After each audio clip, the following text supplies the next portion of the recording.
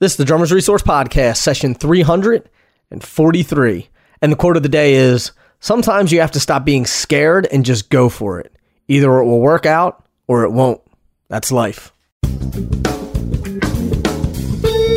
You're listening to the Drummers Resource Podcast, home of in-depth interviews with the world's greatest drummers, music industry professionals, and thought leaders. Inspiration, education, and motivation for drumming and beyond. What is going on, everybody? Nick Ruffini here. I hope everyone is doing well, and I hope you had a fantastic weekend. And if you are into this podcast, if you dig the podcast, if you want to help support the podcast, I ask that you visit our Patreon page. And Patreon is a way for you to donate to the podcast on a monthly basis at whatever amount you'd like. You can do $1 a month, $2 a month, $5 a month, all the way up to $100 a month. And with those increments, you get different prizes and you get different swag and all kinds of different stuff. So you can check that out. And every dollar helps. So if it's $1 or $2 or $3, don't think, oh, it's not going to do anything and I'm not going to do it. I would appreciate it if you did that. If you get any value out of this podcast, please support it by going to our Patreon page. The easiest way to get there is just go to drummersresource.com/support, SUPPORT, and it'll bring you to our Patreon page. Or if you're on Patreon, just search for Drummers Resource.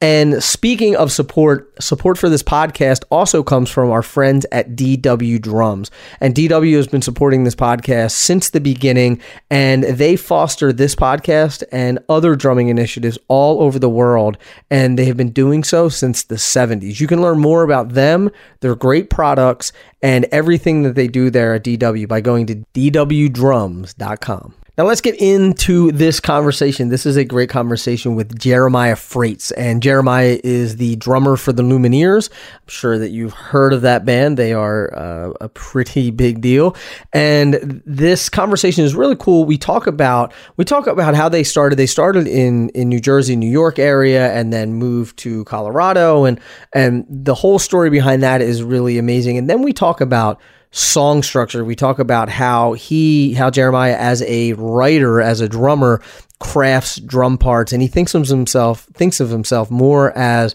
an artisan of songs and a musician versus just being a drummer. So really great insights into that. And we talk about all sorts of stuff about how they grew the band from nothing to where they are now, to playing, Madison Square Garden, and all the things in between about all of those stepping stones, about getting management and getting a record deal and getting from one level to the next and getting people to come to your shows and touring and all that kind of stuff. So just a ton of information from a man who has been there, who has done that, and is continuously doing that now. So without further ado, I want to get into it with the one and only Jeremiah Fraites.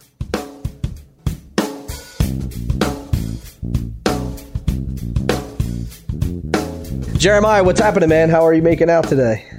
I'm doing well. I'm talking to you from my home in Denver, Colorado. And pleasure to be here. So how long you've been in Denver since what, 2008?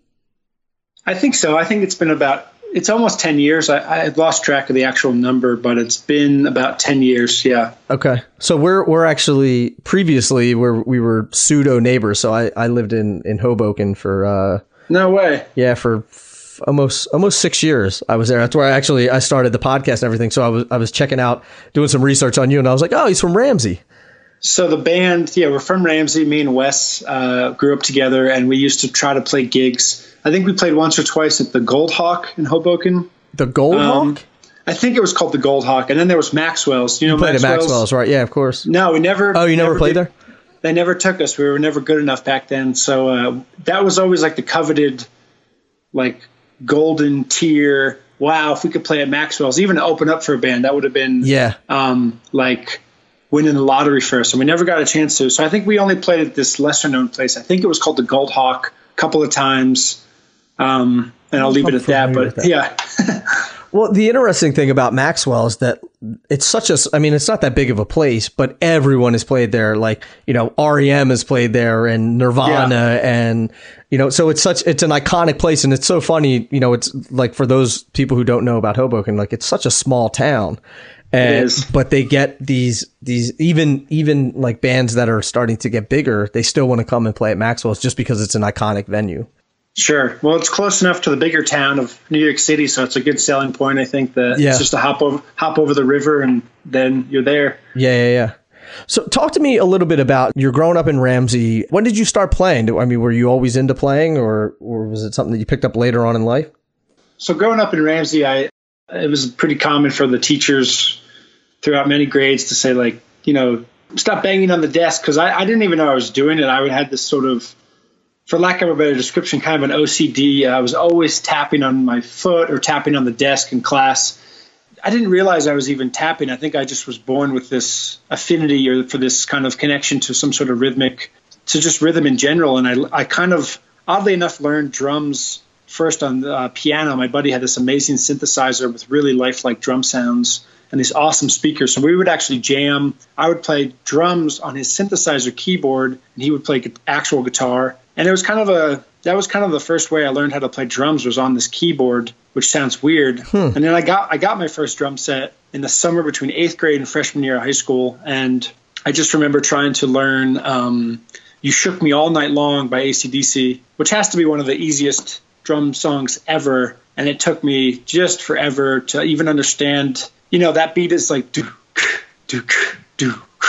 And after the first chorus, there's this little tom fill where he does like do, do, do. I think it's literally that. And going from the beat to incorporating that tom fill and going back to the beat, I just was like, I'll never play drums. I found it so discouraging and so frustrating. Really? The coordination of it all, it just was really mind-boggling to me. And then I just became really obsessed with it. And I actually have something to show you. So growing up, people probably don't, well, I'll say this, people probably would never see the connection between where the Lumineers are today and my musical backgrounds. I'm a drummer live, and in the studio I play drums, but in the studio I also play guitar and piano, and I write all the music with the singer Wes. And I grew up with people like this. This is actually I don't know if you can see it. Let me see if I can pan out. This is a drumstick I'm showing you. Yeah. So it's a drumstick from one of my great buddies back in Ramsey, New Jersey, and he was at a 311 concert, and Chad Sexton threw one of his sticks into the crowd, and my buddy Justin got it and gave it to me as a birthday present. So it's been behind me in my own little personal studio here at my house. And really, that's how I kind of grew up on music with drums. It was like, if it was complicated, the more complicated, the better when I was younger. When I was 14, 15, 16, bands like Planet X with the drummer, that guy, the Australian, he's Virgil Donati, 311, of course, Chad Sexton. Earlier, Chili Peppers, you mentioned Chad Smith before, just really Dream Theater, Metallica, really anything that was complicated. And if it had a time signature, even better. Yeah. That's how I kind of grew up with my, introduction to music. I just really I was really drawn to complicated and really fast and heavy Tool. That album, Lateralis is one of my favorite drumming albums of all time. It's just note for note, it's just so powerful and profound and potent from a drummer's perspective, and a musical perspective, of course. Which is interesting to me because all of that stuff is a departure from the stuff that you play now. So you know what happened? I think I've thought about this a lot. I think it was all that complicated stuff, and it was almost like, it was this really profound full circle thing for me where I'm 31 today, and I think it was probably around 24 to 25 in my life. So about 6 or 7 years ago when we started writing the first album, me and Wes, the singer, we'd probably written and recorded about close to 75 to 100 different songs prior to the first album that we released as the Lumineers. And there was a lot of time signatures and there was a lot of more complex stuff. And then Wes showed me this song called Flowers in Your Hair, which was our first song off the first album.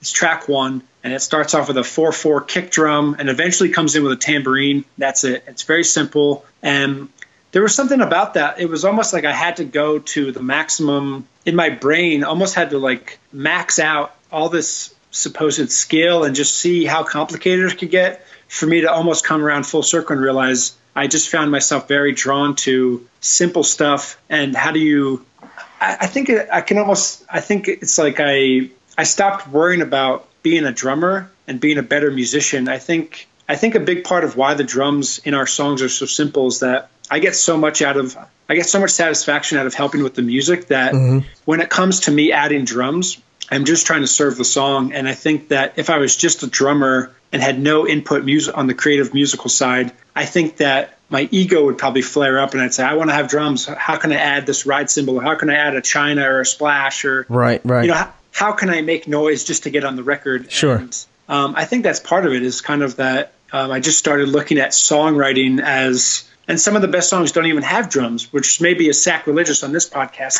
But no, I mean, you know, it's kind of an interesting thing. I think I kind of maxed out my drumming brain with listening to that stuff all the time. And, you know, some of those bands I mentioned, like some of the heavier stuff that's really complicated, it's kind of hard for me to listen to as I get older because it is so complex, and I think I'm just looking for something different. And I'm sure I'll come back around to it. You know, it's always, right. Our lives are always oscillating and kind of revolving doors to what we like and what we don't like. So I think I'm in this mindset where, the simpler drums that people know, if they do know the Lumineers, I think that's kind of why I'm doing it these days. Well, you know, I think that the misconception is that it's not hard to do something simplistic and make it sound good, which I think it's equally as hard to play all the stuff that, you know, Mike Portnoy played on Dream Theater. Sure. And then play 2 and 4 and make it groove its ass off. Like if you look at, like one of my favorite records is the first Counting Crows record, the August and Everything After. So Steve Bowman plays drums on it.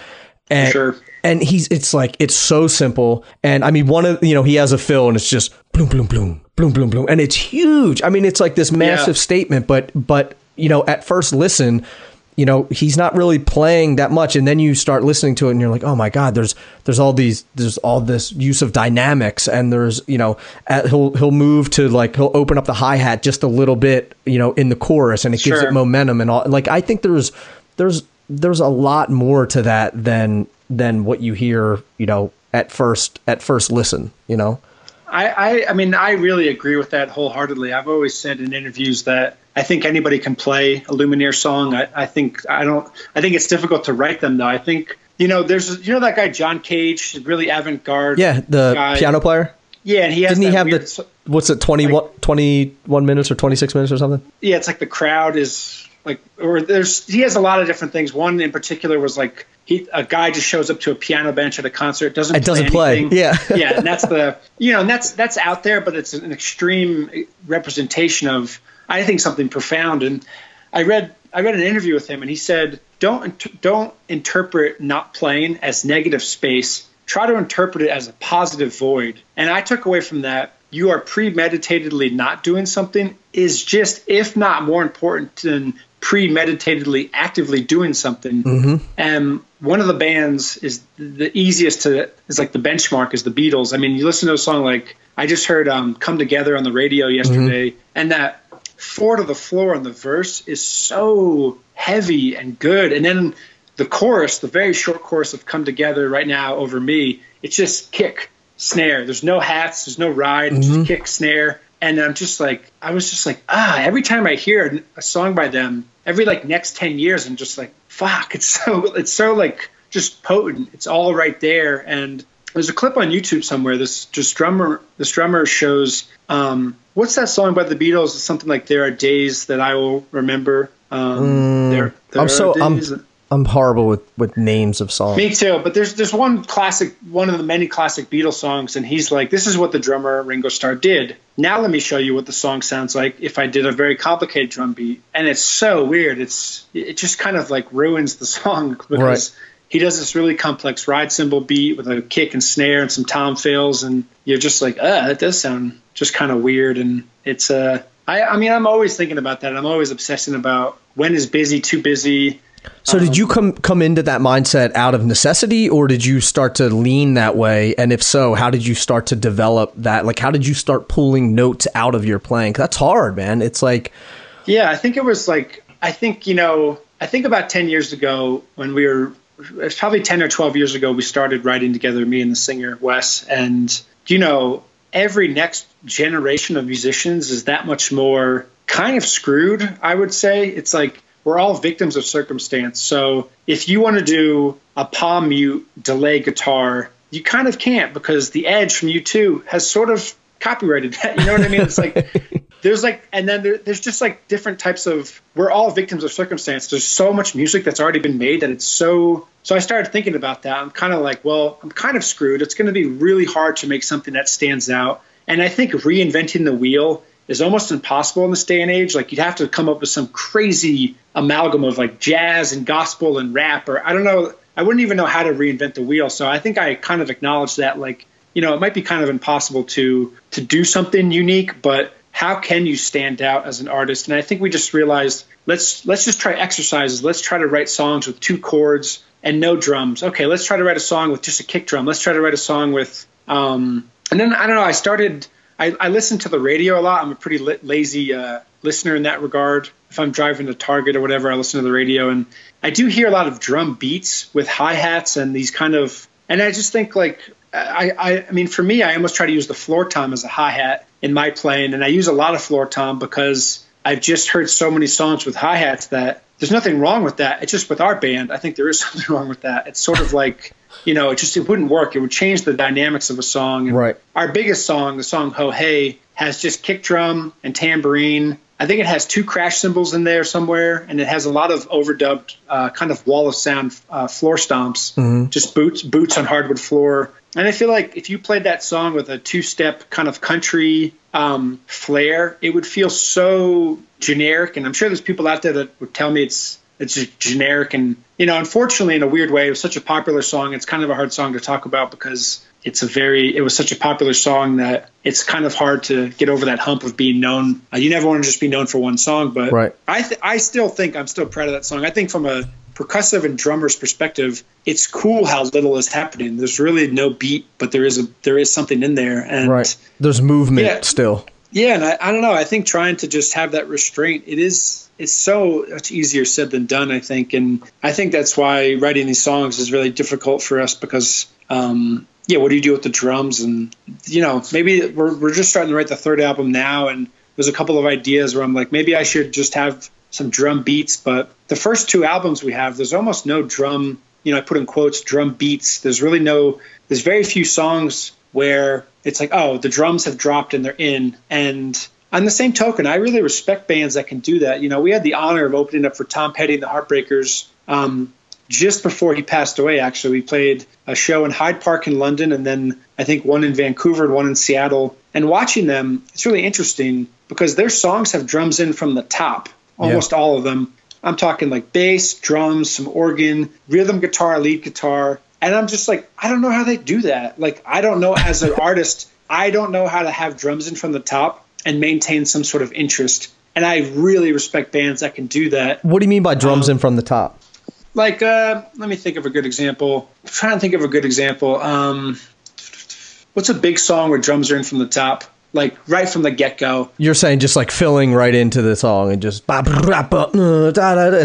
Yeah, just like, you know, even more from those older bands like Led Zeppelin, or I'm trying to think of a good example. I guess essentially just having a song where the drums are in from verse 1, top first measure, and they just never really go out, but yet somehow... You know who are masters of that? Were Sting and the Police. Yeah. A lot of their songs, like Roxanne is probably one of the biggest songs as a reference point. Drums are in, I think, right from the top on that 16th note hi-hat, and they're just in the whole song, and they never go away. But somehow they were really good at an instrumental at making a verse feel like a verse, and then the chorus feeling like that chorus. And I think for us, I just don't know how to do that. So I think it's probably also like I don't know how to have drums in from the top of a song. So, you need to like slowly build the drums in.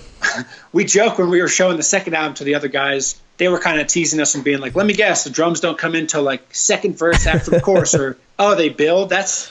Wow, that's so original. And we're like, all right, but, you know, I think people should be like, hey, F you, man. This is how it works. Have some sympathy. I mean, I really think that, like a layered approach is currently our mode of writing, because quite frankly, I don't know how to do it any other way. And we've tried songs where the drums are in from the top, and it's just, if it doesn't feel like there's anywhere to go, that's a really, the song can feel stale and stagnant for us. Right. And there's just a lot of bands that have been able to pull that off, obviously. And I really respect those bands. So. It's interesting to me that the way that you approach the songwriting, as you're saying, like you're not approaching it as a drummer. So you're not looking at like, okay, we need drum beats in this song. It's like more of, okay, let's build this sort of wall of sound, like you said, and put together this thing that, okay, it needs a floor tom here, and it needs maybe a hi-hat here, or it needs a kick drum here or something. And you're sort of building this thing together and writing it as one big piece of music. And then it just so happens that when you guys play live, you play the percussion parts live. Yeah. And I mean, honestly, drums are like the last thing that are ever added to a Lumineer song, because for me, it's sort of like when we write a song, our band is never going to be known for a drum beat. So if I was Neil Peart in Rush, I would have to have like a lot of good drum ideas all the time. Obviously, if I'm Mike Portnoy in Dream Theater, you're like getting paid and hired to be the sicko maniac drummer. Thankfully, I'm not, because I wouldn't even be able to do all that stuff. I can do some of it, but honestly, not all of it. And I think that, I think there's something about that where we acknowledge that melodically and what we do in the piano and the guitar, and then eventually drums, of course, but drums always get added last. And I think that's, and I think that could change. Obviously, you always want to evolve. You never want to copy and paste. You never want to rinse and repeat. And that's a hard thing to kind of to wonder about. Do you copy and paste, and do you satiate your fans and do something lazy, or do you completely evolve and possibly satisfy yourself in a selfish need and alienate all your fan base? And, those are the scary, wonderful things I think about all the time. So it's tough. Yeah. And I'm sure you can think about it from, a fan perspective. Think about you growing up, you're listening to bands, and then they come out with a record that doesn't sound anything like, and you're like, oh, what the fuck? It doesn't sound anything like.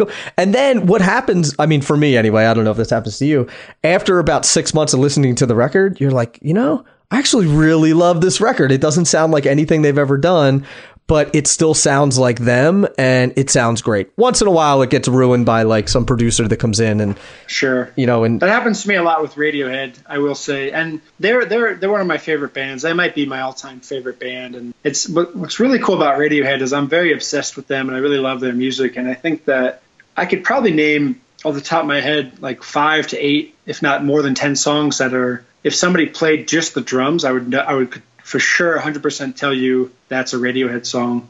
I don't know if you're really familiar with them, but there's just a bunch of songs. Yeah. You know that song Idiotech? It's got that really electronic beat. So there's one. I know High and Dry has a drum beat that's really there's a song called Morning Bell that's in a really weird time signature. There's just a bunch, and I'm just like, that's really cool. And I think when I was younger, especially a teenager around 17 to 21, if I saw a band doing something really well, I used to get really nervous and think, fuck, why can't I do that? What's wrong with me? And now as I get older, I just sort of am like, that's great. They're doing that well. I don't need to do that though.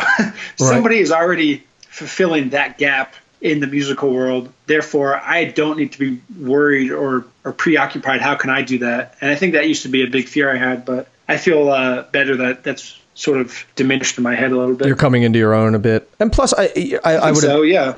And I would imagine that it's a lot easier when you have more success behind you too, of saying, okay, this is working. The things, I don't need to be everything to everyone. Sort of, I'm just going to do what works for us and do it well. Yeah, I think so. I mean, who's a great example? Classic band, Third Eye Blind. I really love them, and I just have been listening to their album a lot. And those big hits like Semi-Charmed Kind of Life and Jumper and How's It Gonna Be? Those are all songs where the drums are basically in from the top, and I'm just like, these are really 90s drum beats, and they're awesome. Yeah. I would never put one of those in my songs right now, but that's okay. These songs are super cool and interesting. The production's fantastic, strong songwriting, and I think that's a good example of what I'm trying to get at. There were a lot of those good bands in the 90s. Yeah, even live, they have this one song called Latkini's Juice. It's a really strange name, but it's such a heavy drum song, and it's just... I don't know if I know that tune. I loved live, though. Man, it's a weird... I bet you do know it, but it's just a strange... I think it's called L-A-T, like Latkini's Juice, I think. And it's just such a sick drum song, and just a great song in general. Huh. I want to bounce around a little bit. I want to talk about your time in New York. And so you guys are living there. So you moved from Ramsey, you lived in Brooklyn, right? What part of Brooklyn were you in? So Wes, the singer, lived in Brooklyn for about 9 months, I think. I think he was in Williamsburg. So I was still in Ramsey. I was finishing up school at William Patterson University, where that's kind of where I learned how to play piano. I was a sociology major there, but I just played piano all the time. They had these great practice rooms, and I would actually schedule my classes so that I always had like a 2-hour break in the middle of the day. And that's how I kind of learned how to play piano, of all things. So yeah, he was in Brooklyn, I was in Ramsey. And then when I graduated, we thought, well, we either move into the city, which is the biggest city closest to us, or let's move somewhere else. And we decided to move to Denver because we just thought it'd be cheaper, it'd be less distraction. What's the point of living in New York City if you have to work 3 jobs? Right. I was going to say there was a bit of sort of frustration, right? Was it?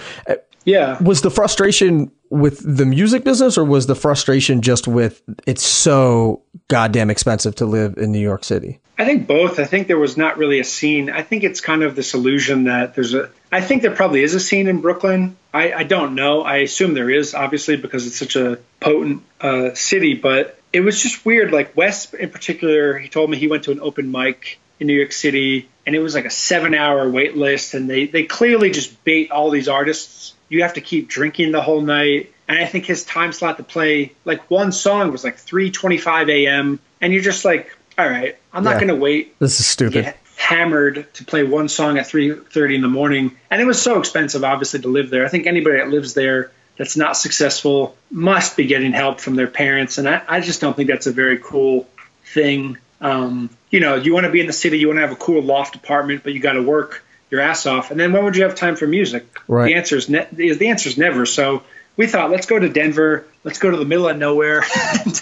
And coincidentally, now I feel like Denver's booming. Like, I mean, the music scene. It's really crazy. Yeah, like the population is said to double, and there's lots more traffic, and it's a palpable difference, 100%, that people are moving here. So who knows? But yeah, you can feel it for sure. Yeah. So you move out there, and what's the thought process? Like, we're going to do the same thing sort of that we were doing in New York, but we're just going to do it in a place that's a little bit cheaper. It's, because there wasn't much of a music scene there, right? In Denver or New York? No, in Denver. No, so when we got to Denver, there was a great music scene, and that's what was different. So the open mic scene, we went to this place called the Meadowlark in Denver, and we found it on Google. We typed in open mic in Denver, and I think it was free, and it was something like $2 shots and $1 PBR, and we were like, all right, you're like, sold. Sold. Let's go. And we went there, and there was just so many different types of music. I mean, there was jazz, there was a hip hop guy, there was folk and singer-songwriter and kind of pop and kind of rock and heavy rock and avant-garde sort of prog rock and all types of stuff. And there was this guy named Tyler Dupre who was the host, and he also was in this great band called Science Partner. And for me, it was really like church without religion. It was like no matter how crappy your day was or your week was for that matter, because I was a busboy at the sushi restaurant. They treated me well, but it just, it's not a great job. You're a busboy cleaning people's soy sauce and tables. I grew up in the restaurant business, man. I get it. Yeah. So I was a bar back, and my back hurt from bringing up all those bottles Cases of sake beer. and ice and beer and stuff. I just like, you're just having a job that hoping for something to break in your musical career. And but was that the thing? Like, was that the thought? This is such a stupid question, but like, were you like, man, we're here, we're trying to make it? Like, as dumb as that sounds, were you like, we want to be fucking rock stars? Like, that's what we're trying to do. No, I think it was simpler than that. I think it's sort of like, to steal this great line from Heath Ledger in the Batman movie. He says something like, I'm like a dog chasing a cop car. When I catch it, I don't even know what I want to do with it. Right. I feel like very akin to that. Like, I felt like we were dogs chasing the scent of something, but we had no idea what that meant. And I can honestly say it certainly wasn't money or getting on the radio. I think for me, it was just like, the biggest high being a musician has always been when we show each other a new song idea, or we have something kind of working that's still fresh on the computer, and somebody hits spacebar, and you get to listen to this idea, and you're the only person in the universe that's ever listened to that particular idea. For me, that's the coolest part, where you're like, at some point, the band Queen hit play on Bohemian Rhapsody, and there was like 5 or 6 dudes that had heard that song, or at some point, Zeppelin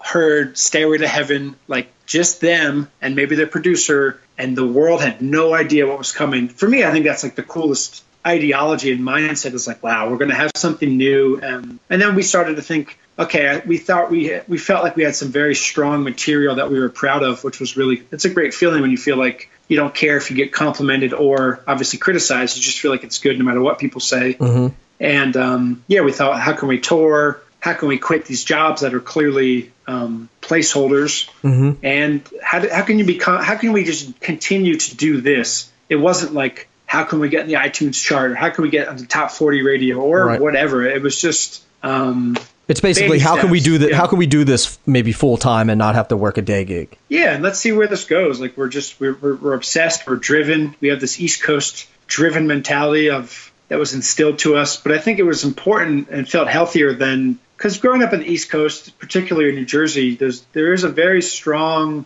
go to high school, get the good grades, get college credits, go to college, get that sick job and make lots of money. And I think that's like just a very kind of sad way to view life for me anyway. And I think we sort of applied that drivenness to the band and thought, it's just funny, I think that I really hope that this is true, but I think I act the same way as I did 12 years ago. Like 12 years ago when we would be writing songs and working on stuff, I'd be in my sweatpants, we'd be having the amp out, we'd be writing down the settings, or I'd be Googling how to get the best, XY recording of overheads for the drums. I'd be Googling about all this stuff. And we took it so seriously, and nobody gave a shit back then. Like, nobody cared what we were doing in our demos of these crappy songs that we were writing.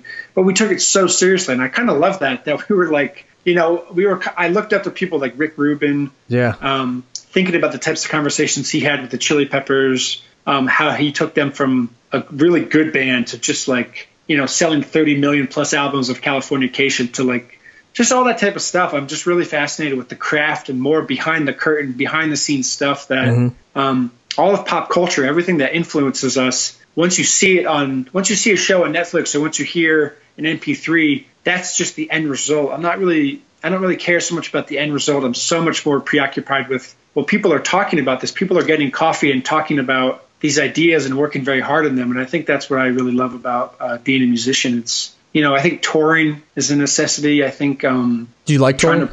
I do. Sometimes it's very. I think I get pretty exhausted by it. I find it not always easy. You guys are playing you guys are playing big venues now. I mean, what size venues? Yeah, we were very. I mean, we've been very fortunate. We just did 2 nights at the Garden in New York City. That was in, I think, March of this year. That was just like a dream come true. I mean, growing up in Jersey, of course, walking into the Garden and man, what does that feel like? What is that like? I don't think I've still actually acknowledged it. I think it's still like this numb sort of shock thing where I'm like, I guess we did that. I guess that happened. It's kind of too big to acknowledge, I think. Yeah. Hey, Nick, I hate to do this. Is it okay if we wrap up in 5 minutes? Yeah. I love talking to you, so I can always I'd be down to do another session, or if you want to add anything on. Okay. I'm totally down. So okay, you just let me know. Cool. Do you want to pick up, or do you want to we'll just stitch it together and we can reschedule and we'll do like a part 2 or something like that? Yeah, that might be good, because for me, I should have asked you ahead of time. Typically, when we do interviews, they last about 15 to 20 minutes, but this is a lot cooler than a normal interview. So well, that's good. Thank you. These discussions are pretty rare too. People usually have an agenda. They try to get these sound bites or something, and that's not what this thing is about at all. It's typically, interviews obviously are also typically promoting a thing and a specific event that's coming up, and there's questions, why are you doing it, what's it for, and then okay, see ya. And this is more reflective. This is a cool time, especially since we're going back into the third album of writing. Is sort of, I've been thinking about all the things I'm telling you. I've been kind of bouncing around my head about, having restraint on the drum set, or why do we tour? This is all these questions. So this is good time to do it. It's interesting perspective too. One, from the production standpoint, one, from writing tunes as a drummer, as a percussionist, not putting that stuff, not letting the ego get in the way and saying, no, I just want my drums to be up front. But also, that there's so many people who listen to this podcast who are busboys at sushi places, and are trying to figure out can I make this work? How can I do this full time? How can I maybe change my approach? What's some of the thought processes behind it? And I think that's huge, man, because I know that, like not to your level, but I've taken a band and I grew it in 15 years. We grew it from nothing to, playing big clubs and tour buses. And I know like the frustration of not having that and being like, I'm never going to be able to do this full time and all that. So I just think it's an interesting perspective. Man, it's such a frustrating thing. And I think also in New York City, we had no idea, like you'd ask people, how do you tour? And I think it was sort of this thing where people had become successful and then they come back to the New York City. And then it's sort of this false truth that people think you make it in New York City. I don't really think anybody makes it in New York City. I think you make it elsewhere, and then it's like this glorious return that maybe you play the Bowery Ballroom or Irving Plaza or maybe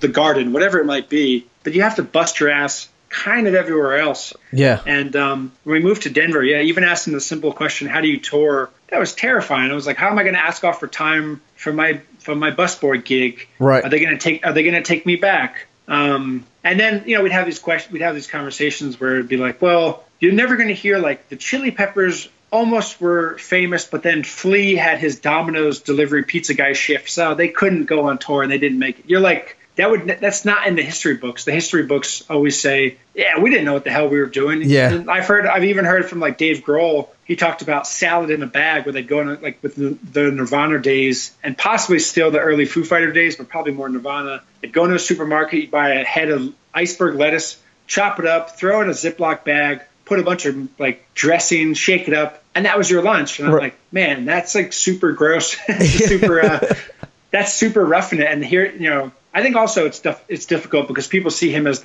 he was the drummer for Nirvana and he's the singer of Foo Fighters. It must have been so easy, but people forget so easily. Like at one point he was an unknown drummer in a band called Nirvana, eating iceberg out of a Ziploc bag at like a Pathmark or a ShopRite or whatever it was. And I think people they forget that too easily, unfortunately. And they think, well, you're on the radio, it must be easy. It's like, yeah, but it took us 10 years to get in the radio. It wasn't like, yo, check out this email. And then, okay, you guys made it. Oh, yeah, come on up. Yeah, here's some radio play. Of course. Here, come in to our house. Yeah.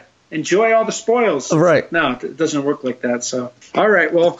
Yeah, we'll pick up for tomorrow because I think that, a lot of this is super interesting, especially like, the touring and, getting management and a label and like sure. That's there, we don't have to get too deep into it, but I think it's a good message for people listening to say like, okay, it's not going to happen overnight. Like you said, it takes 10 years to have overnight success. 10 years to be an overnight success. That's a truism though. I really firmly believe that. I think if you, that's true. I'm with you. You're listening to this podcast 100% free, and that's because the good folks at MI, Musicians Institute, right there in the heart of Hollywood, California. And if you need to take your playing to the next level, or your playing has hit a ceiling, then look no further than to MI to get out of that rut and get to the next level. There's all sorts of courses like gospel drumming and cajon classes and production and music industry and anything that you can possibly think of that you need to get to the next level. Musicians Institute can help you get there. You can learn more about them, their program, their faculty, and any course that you may want to take by going to mi.edu. You may sit at the back of the stage, but everyone knows the band revolves around you. You set the tempo, the intensity, and most importantly, the tone. And the easiest way to set that tone is to play Evans drumheads with Level 360 technology. Trusted by industry-leading drummers like Chris Coleman and Anika Niles, Evans drumheads offer the most consistent fit for every drum and max tunability all around. Plus, they take you beyond the normal tuning range for higher highs and lower lows. Now, the sound that you want will always be the sound that you get. You can learn more about Evans and their Level 360 technology by going to evansdrumheads.com.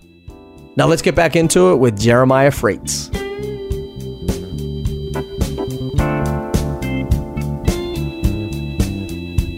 You were talking about you were a busboy at this restaurant and you guys had just started writing tunes. But what was the transition there? Like, how did you guys, start to put the foundation down of like really putting this thing together? Yeah, it's a good question. I mean, I think that with music or any sort of vocation, you have this like limitless sometimes inspiration, but you don't know where to put all that ambition. You feel like you want it to go to the next level, but you have no clue how to. And I think for us, we had no idea. I mean, literally no idea. Like, we were writing music and we knew we wanted to go to the next step, but we had no idea how that worked. So the first piece of the puzzle outside of the band was actually the lawyer. We met this lawyer, I think, through the singer's neighbor, something in New Jersey. And I think he heard like a 5 or 7 song EP that we had. Mm-hmm. And he just kind of believed in it. And it was this very simple. He sort of proposed a deal. He was like, what do you guys say to this? If you guys sell out, I don't know, 200 people at like the Mercury Lounge in New York City, I'm not going to ask for any money. And then if you guys sell out like Radio City Music Hall, I'll come and ask for like my 5% or whatever it was. And we were like, all right, sounds like a deal. So we met and that's the same lawyer we have. His name is Richard Grable. He's amazing. And once we had the lawyer, we started to make waves. This is where like, hard work and then like just random kind of good luck or fortune or whatever you want to call it collided for us. We had this video of Ho Hey. We performed at a house show in Denver, and somehow somebody in Seattle had seen it, and that's where our current management company is called, Onto Entertainment. Mm-hmm. And they flew out. We were doing a residency in New York City at this place called The Living Room, which I think is gone now. But I think it's closed. Every Tuesday or Thursday for the whole month of, March, probably 7 years ago, we played. And Kristen Green, our manager, came out and saw us and said, like, hey, we really want to work with you. And I was very weary of it at the time because, this business is riddled with bad deals or people that maybe they see potential success in your project and then they take advantage of that. So Again, it was like the lawyer that we trusted vetted the management company. And then now we have a lawyer in management. And so the lawyer wasn't really acting as a manager. No, he was just literally like the firewall, you could say, between us and the outside world. Right. And it was kind of like that piece by piece. I mean, now we have the lawyer who works in New York City, and then we had management in Seattle, Washington. And then we started touring, which was a handful of us still booking our own shows, like house shows and things like that. Mm-hmm. And then eventually we played a show in San Francisco to like maybe 60 people. And this guy, Joe Atamian, who is our current booking agent for the United States and Australia, he works for a company called Paradigm. He was in the crowd. Well, that's a big agency. They're awesome. And they work with tons of bands. And so then we had our booking agent, Joe, who's based out of now Nashville, Tennessee. And then I think the next biggest piece of the puzzle was signing with the record label. And there was a few that we really wanted to work with. And then there was actually a lot. I think almost every record label went to one of our shows. A lot of them, they were looking to work with us. And we were pretty scared of working with a major label. That didn't appeal to us because it seems like very little yield or benefit for what you have to give up. Right. So this very small record label called Dual Tone, based out of Nashville, Tennessee, at the time had 5 people, and that's our current record label. And now I think they've doubled to maybe 12 people or something. But, we were a small band that was willing to work hard. Mm-hmm. And they were a small record label that was really willing to work hard with us. So it was like a match made in heaven, and we still been with them. And it was great, because I think artists should be weary of that. If you are a young up and coming band or solo artist and you want to work with somebody, and you get the feeling that maybe they're in their 50s or 60s and that they don't really intend to work that hard for you, work with somebody smaller or less widely known, but they'll work harder. So, I mean, it's very hard to get, a company is only as good as the people that work there. So even if you work for a company that's supposedly amazing on paper, it's literally comes down to the men and women that are making the phone calls or not making the phone calls for that matter on your behalf. And, I mean, it's tough. Like all that, just explaining that to you, it's all that happened. There was a lot of conversations, a lot of, should we do this? Should we do that? But it was kind of piece by piece. We never looked for the quick let's sign and, explode. Right. Even though it probably came across like that in a way to people because Hohei just took off, but there was so much that went in behind the scenes, I guess, that I'm trying to explain. Right. Yeah, I mean, I think it's easy from the outside to look and just say, oh, these guys, I'm sure, just signed a record deal and they got all this stuff and, they got put on the radio and they sort of got plucked out of this thing and became who they are. But there's, that I'm sure that this whole process of even just going through management and the record label and all that, I'm sure it took a couple years. I think so. And I was always the person, like, when we actually signed with our management, I felt like sad and depressed. I was just like, I've always been so weary of success or so weary of something. Like, I feel like if I let my guard down, something bad will happen. So I just always was like, that's good, but maybe it's not. And then it's been great. But it's when you take those first baby steps, it's your baby, it's your project, and then other people are having their hands in it. Right. It's going to go one of two ways. It's going to go great, or it's going to totally backfire. And I think what was cool though is piece by piece, we'd meet with the people, we'd have their cell phone numbers, you could call them, and they just believed in the project before it was successful. I think that's what's important. It's like it's believing in it before anyone else does. Yeah, you're not like, I have a startup company called Uber. If you give me $100,000, I'll give you like 6 dividends back. Or, it's not something like that. It's like this very, I think that's important for musicians to realize is try to love have realistic expectations too. Don't try to, if you try to be famous, if you try to be rich, I bet you'll fail beautifully at both. Yeah. If you try to follow something that you believe in and that you can see and like visualize, maybe fame, maybe money will be a byproduct, but I don't want to preach, but just go for something different other than the superficial stuff, because if you get that, maybe you'll be happy. I doubt you will be. And if you don't get that, you'll definitely be miserable. So yeah, it's a tough tightrope to walk. I think with all of the hard work and the love and the passion behind it, you become successful, and sure, like the money may come, but it's not, if that's your goal, I agree that I think you're going to get there and be like, okay, well, I got all this money, but I'm not really happy and I didn't really do anything I wanted to do. No, for sure. When you said that you were leery of the success, was in terms of what it would do to the band or what it would do to you? I don't even have a good answer for that. I think I probably relate myself to a little bit of like George Costanza, the character in Seinfeld, or something like just, I don't know. It's just. Why is that? I think and just in terms of, I don't want to have a therapy session, but in terms of success and music and stuff, it's sort of like, I think if I say, okay, now we have management, I guess I'm worried about, I kind of believe in the idea that the day you say we got this, or this is going to be easy, or I think the day that you say I'm a good musician, I'm a great musician, is probably the day that you stop to work as hard as what got you there. So I thought you would lose some of that hunger. I think so. I think I think I felt weary of that. Like, okay, now we have all the superficial stuff in place. This is the lifestyle. Now it's easier. We don't have to work that hard anymore. And then that's when you see bands start to wane in their success, because they're like, ironically, the very hard work and all the ethics that got them to that destination, sometimes just go out the window because they think, okay, well, now we don't have to work side jobs and everything's come a little bit easier. And right. I don't have a specific answer, but I think it was just a general weariness of, will I lose that hunger, I guess. Right. That makes sense. I mean, they say when guys signed into the NBA or, get a record deal, whatever, they're like, that's not when the work stops. That's when the work starts. Yeah. And sometimes, like you said, it's the opposite, where people are like, sweet, I got $40 million to work in this basketball team. And then they're like, what's the point of even training at that point? You have so much money that right. I can't imagine what that would feel like to your psychological, it's not a healthy amount of money for anybody to have, probably. Right.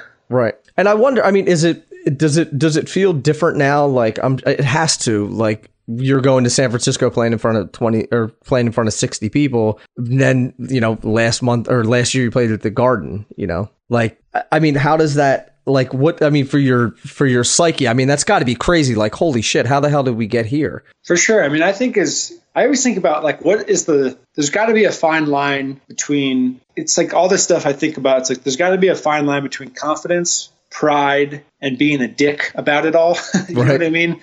And I think before you ever play a place like Madison Square Garden, I think that you have to believe, yes, that will happen. You have to be crazy enough and stupid enough to think it's going to work out to that proportion. I really think that you have to believe, because if you ask anybody, hey, should I do this? Everybody would be like, I don't know, man, that doesn't sound like a good idea. You're going to get in a van and drive, 12 hours every day to play to people that have never heard your music. And you're like, yeah, I'm going to do that for 2 years. What do you think? So, and I'm not going to make any money.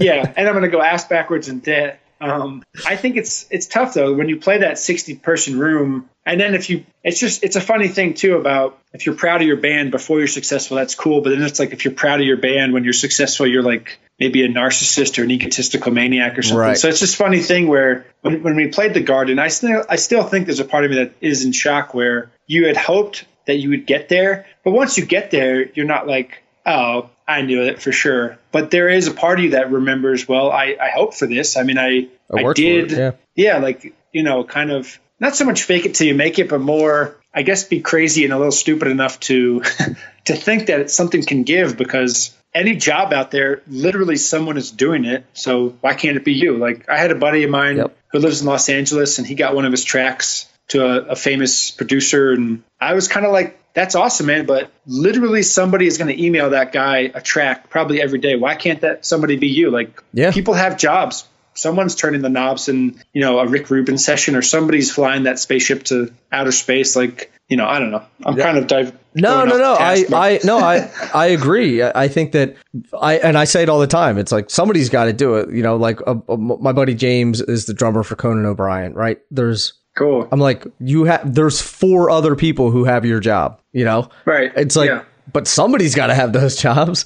So, no, it's true. It was like, you got it. Going to sit down and, do that job. Right. It's amazing. There was something that we talked about that we kind of skipped over that I want to go back to. So if you guys were in Denver and you were playing a residency in New York, or you were playing in San Francisco, what was the strategy to even get people in the door there? Because at that point you guys weren't on the radio or anything, right? Yeah, correct. So with New York City, it was really crazy because we were living in Denver, and then I remember a very pivotal. What happened? We moved back.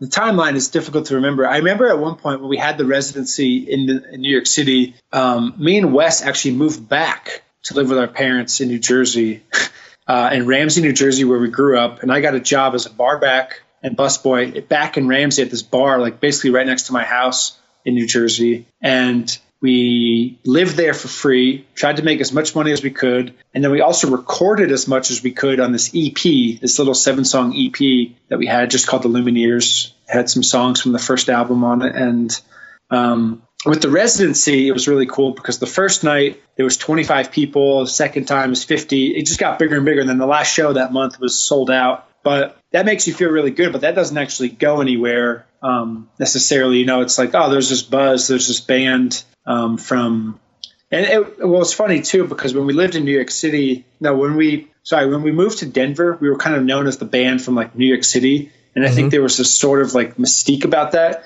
And then when we were playing in New York City at the residency, we were this band from Denver, Colorado. And people were like, whoa, that's really far from you. That's so cool. So whatever people thought was cooler, where we were from, that's what we went with. We're from Denver, whatever.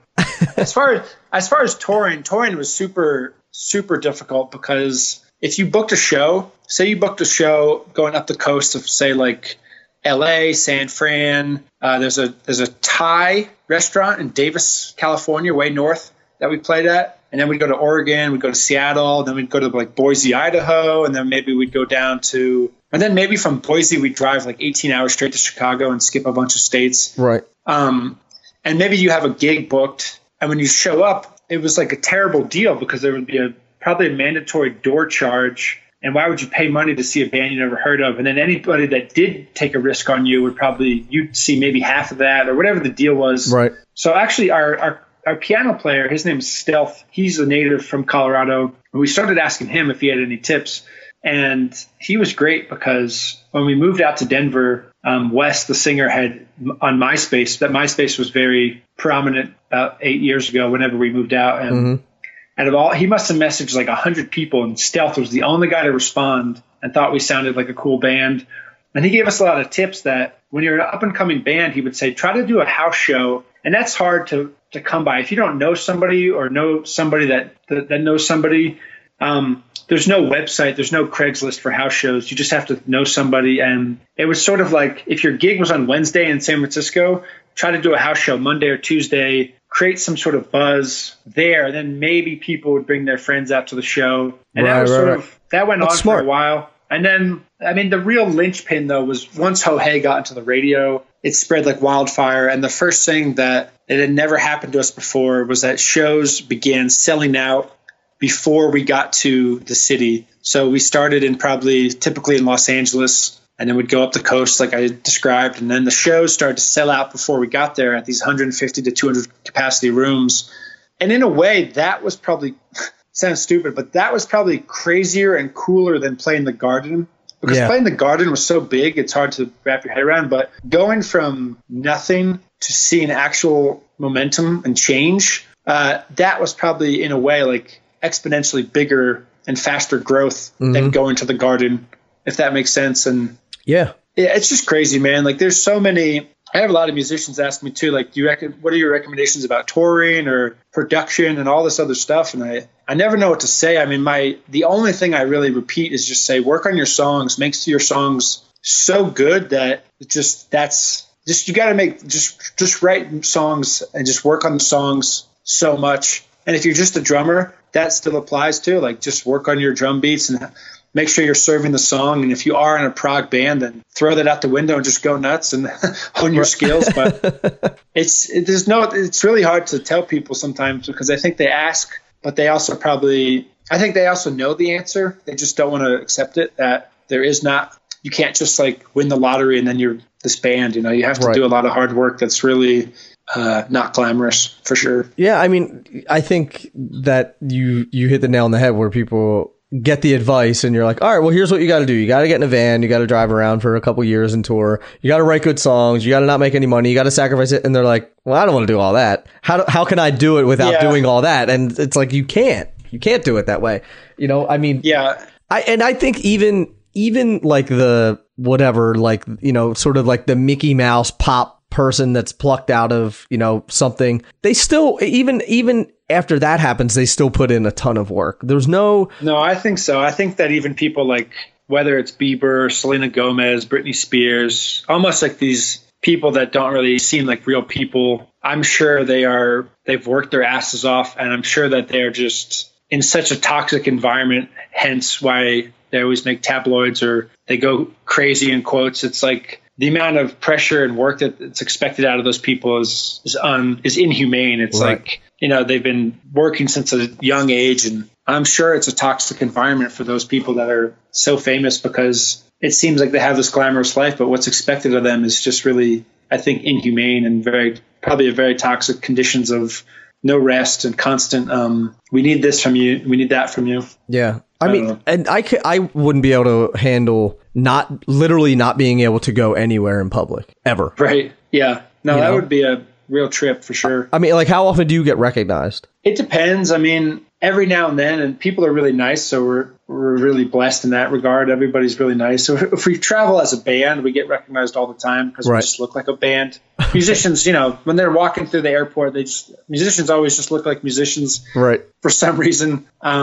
But yeah, a good amount we get recognized, I guess, but it's not to the point where like you can't go to, Costco and without getting mobbed. Yeah, right. I was in Costco just the other day and no mob. No problem. That's good. I mean, I think that a buddy of mine was in the Bloodhound Gang, and they had like, the #1 song in the country and all this stuff. And he can still go to the grocery store and not get bothered. That's rough. That's kind of the best of both worlds. Exactly. Yeah. So I wanted to ask you quick, and I want to be cognizant of your time. But I remember seeing you guys on Creative Live, which I thought was like a really cool thing that you guys did. You guys did like this little show in this intimate setting. And I don't know if it was in their San Fran office or in Seattle. I don't remember which one. Yeah, doing the Creative Live with Chase Jarvis, that was the day the record came out. I think it was April 4th, 2011, something like that. And that was one of the busiest days ever. We started out at it was this record station called KEXP that was playing Ho Hey back to back. Before any other station was doing it, they were truly the first. He had this huge stack of CDs, and this radio DJ named, I'll remember it. He started playing us back to back. And then, then we did the Chase Jarvis thing. Sorry, what was your question? Well, I was just wondering, was that part of the promo tour, or was that just something that you guys lined up? Like, because I mean, I don't think it's not a normal thing. Like, he doesn't normally have bands on there to play shows. Like every great once in a while he will. But I just thought it was a cool thing. It's cool. We our management. So we have two managers, Dave Minert and Kristen Green. They're both in Seattle, Washington, and so is Chase. So I think our manager Dave really knows a lot of people in the area, and I think like a good manager, he really wanted to make sure when our album came out that there was some sort of splash and impact, because especially in this day and age, to get a new album listened to by anybody is really difficult. There's thousands of bands and there's thousands of momentum from other bands. So right. I think that was just part of the, can we do this? And he was into it. And that guy was really nice, Chase Jarvis. And we've seen him sporadically since. I think he's come to a show or two since that. And yeah, that was a cool thing to be able to play and kind of talk about the songs a little bit. And that was cool. Yeah. I just thought it was something, something a little bit different. I thought it was a kind of cool. And he's a really well-known photographer. He's like a world-class photographer, and he's done director and all kinds of stuff. So. No, we got really blessed that's another thing too, is sort of like just, you meet all these people, and it's just, you know what it is? It's, if you never leave your job, or if you never take the risk to put yourself in San Francisco or to put yourself in Seattle, it's like if we had never been to Seattle, we never would have done that show. But since we were already going there, he's like, yeah, I'll do that.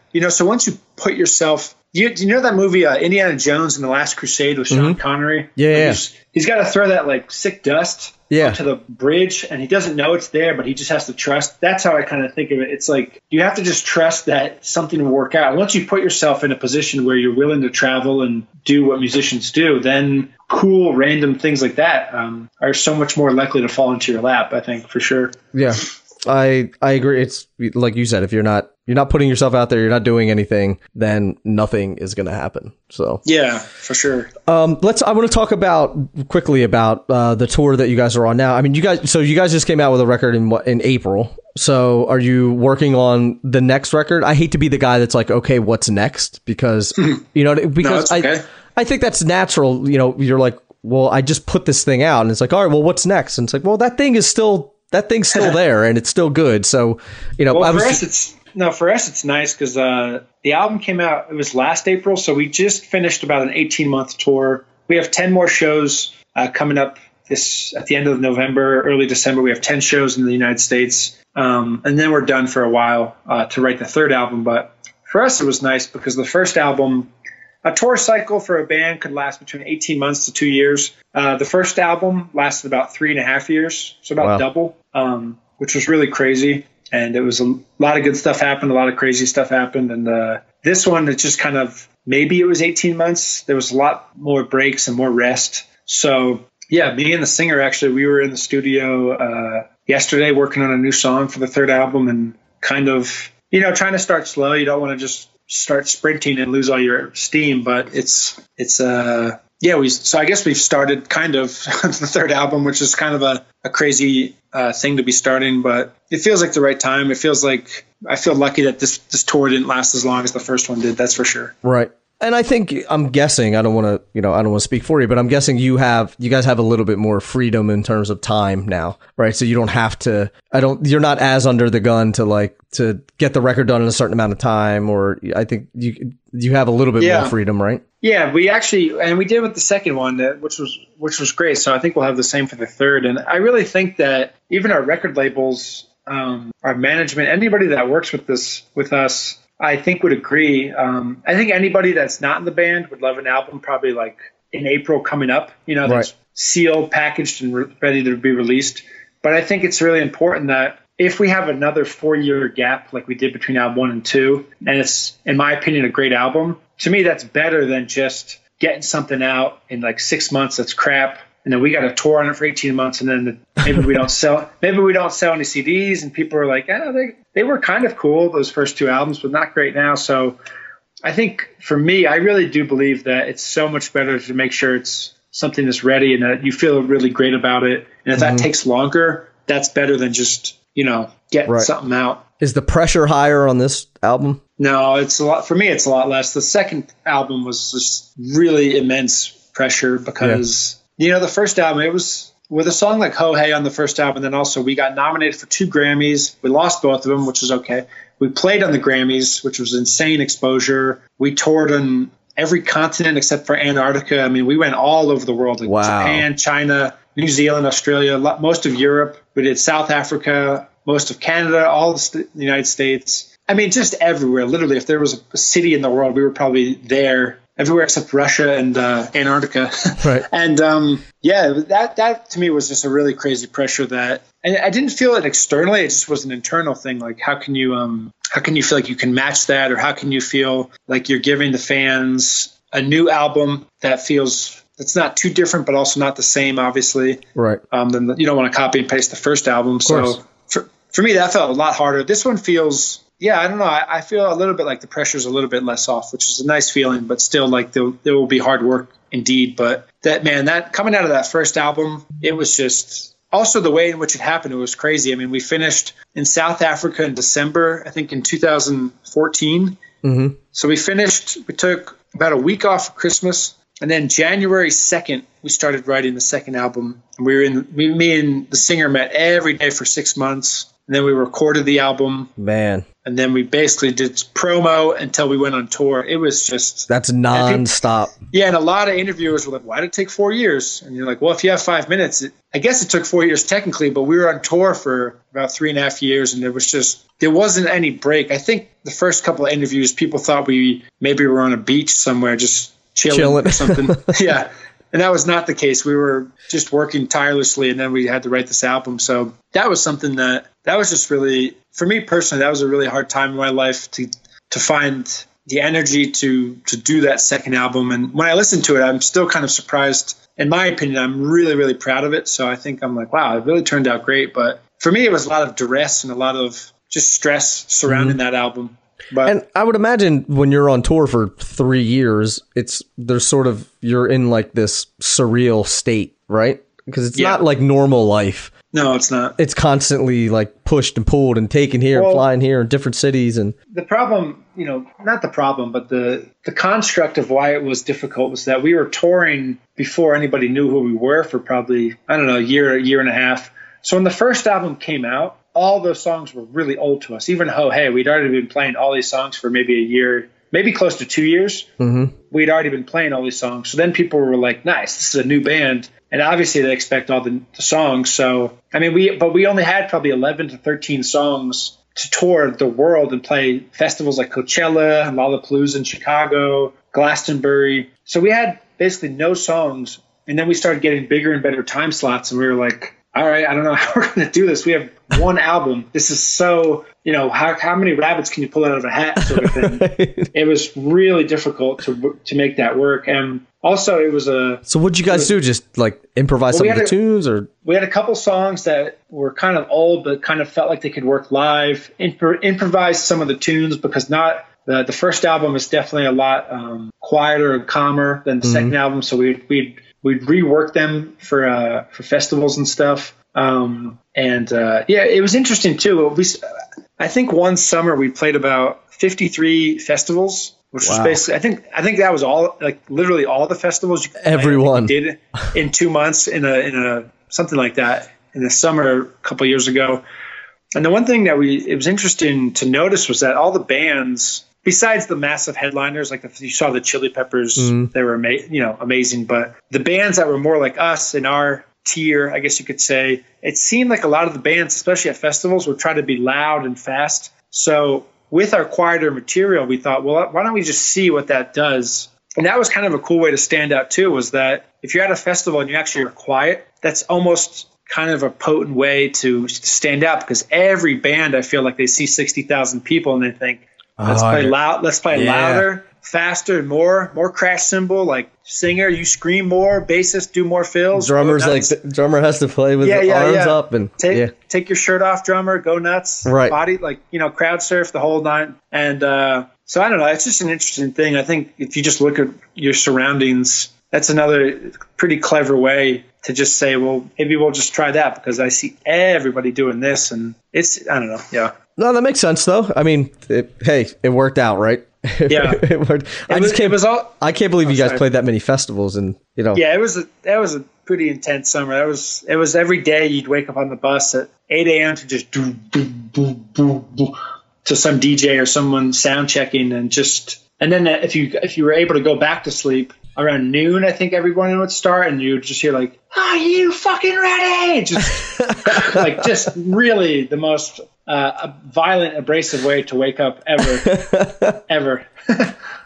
I don't know. I just pictured the whole entire thing as just like a million screaming people and somebody screaming on the microphone. Yeah, and then you just get off the bus and you have no idea where anything is. And I mean, I'm not complaining. It's just it's a classic. Any musician that tours like that, they'll be like, "Yep, I know that. So I know that pain so well." Right. And that's the thing. It's like, so it's not a surreal. I mean, it is a surreal way of sort of living for 3 years, and then then you got to come home, and then you're like, all right, I got to get back to life. I got to start writing this record. Blah blah blah. All of that. I think one really important thing I have to say too is because you've mentioned about keeping in mind that you have a big audience, and I think that's really important to keep in mind. Is that the people listening to this, the biggest surprise for me was that there's so many bands doing it. There's like these middle class, hardworking bands that have families and have really cool, successful lives as musicians. When I was, younger, like 12 and 13, 14, I thought either you are the Red Hot Chili Peppers or you are living with your mom and you're broke and you're homeless and you're, Right. And just touring incessantly. There's so many bands out there that are doing it that they're not Coldplay, but they're not doing the open mic. They are able to buy a 15-passenger van. They have kids at home. They're able to send money home. They're able to do meet and greets. They're able to sell albums. They're able to be on Spotify. I mean, anybody could be on Spotify, but you know what I mean? It's and that was a really cool revelation that I thought didn't exist. And there's so many, in that 600 capacity to 3,500 capacity,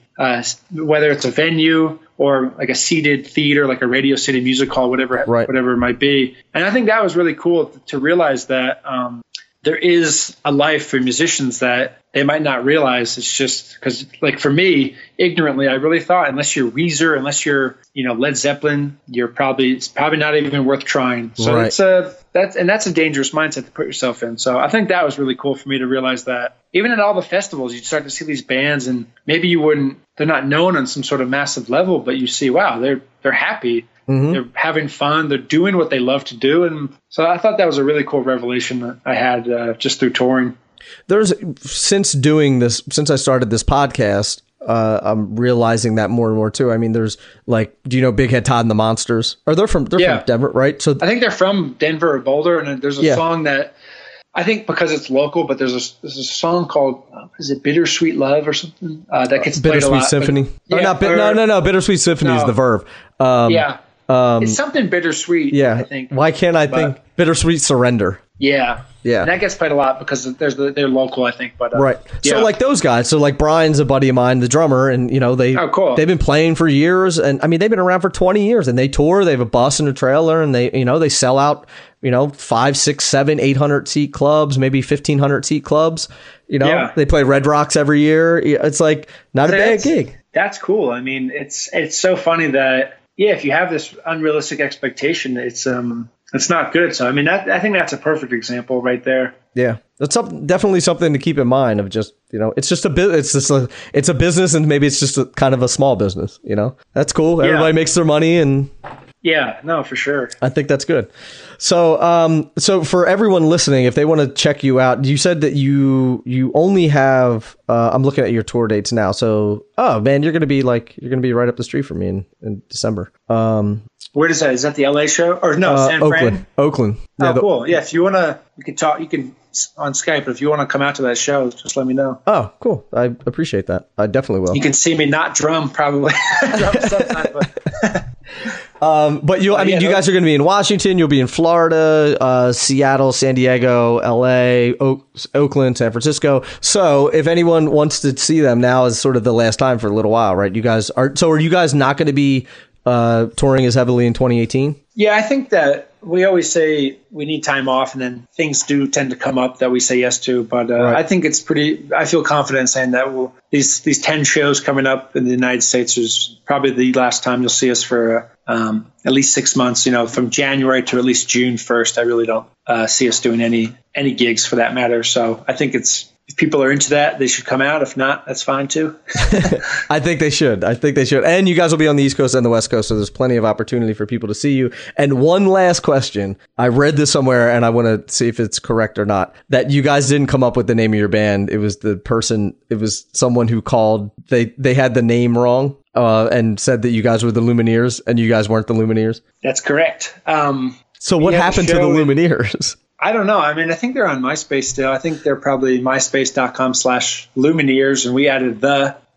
So I don't know if ours still exists. I haven't been on it in a decade probably, but I think we were myspace.com/the Lumineers at one point. So what happened was we had a show in Jersey City, New Jersey, at this little club called Lucky Sevens, and at the time we were actually called. I think we were called Wesley Jeremiah, the singer and my first name. Right. And which was a terrible name because the sound guys at these local clubs thought it was one guy showing up, and then we'd show up with the drum set, synthesizer, bass, guitar, all this stuff, and he was like, "What the hell?" So that was a bad name, and we had never been MC'd before ever. Right. And this guy was like, "Hey, these guys are from New Jersey. Here's Lumineers." And I guess the band Lumineers were playing next week, and there was some foul up. And after the show, I think I said, "Yeah, that's a cool name, Lumineers. I've never even heard that word. Right. That's kind of perfect. It kind of sounds like light. It's it has this kind of vagary about it that just felt okay. I like that, and let's just use that." And then we just used it, and there's been no qualms about it since. So far, so good. I like it. I just read it and I was like, all right, let me see how much truth there is to that. So, but Jeremiah, I want to thank you for spending all this time with me, spending 2 days with me, actually, yesterday and today. I really appreciate it. The insight was invaluable, for me and for the listeners as well. I also want to congratulate you on all the success that you've had for putting in all the hard work, getting to that point where opportunity and preparation meet, and you guys have taken advantage of that beautifully. So I applaud you for that, man. No, thank you for your kind words. That means a lot. And yeah, if there's any way to give back from what we've learned, it's I think that's always something. That's probably the most positive thing we can do is just try to tell people that there's hope, or that you can do. I don't know, just give insight to a field that can feel pretty murky and dark at times. Yes, it can. And I get the emails about it frequently, so I bet. So I appreciate it. I know the listeners appreciate it. There's a ton of nuggets in here. So I really do appreciate it. So, right. And I'll talk to you soon. I appreciate you doing this. Yeah, you too, Nick. Thank you so much. All right. Thank you. There you have it, the one and only Jeremiah Fraites. I hope you dug that. I definitely did. That was a long conversation. We did that over 2 different Saturdays early in the morning, so I appreciate him doing that. I appreciate you listening. Also, if you dig the podcast, you get a lot of value out of this, please give back by going to the Patreon page, or you can go to drummersresource.com/support. And Patreon is a way that you can give $1, $2, $3, $5, $20, $100 a month, and that helps keep the lights on. It helps pay people. It helps put out new content, all of those things. And as you know, we're rolling out more content. We started on Mondays, then on Monday and Friday, now Monday, Wednesday, and Friday, and more things to come in the future thanks to your support. And you can learn about all of the perks for being a Patreon member by going to drummersresource.com/support, or just go to patreon.com and search for Drummers Resource. And I hope you will do that. And until the next podcast, keep drumming. Thank you so much for listening. I really do appreciate it. And I'll be talking to you soon. Peace.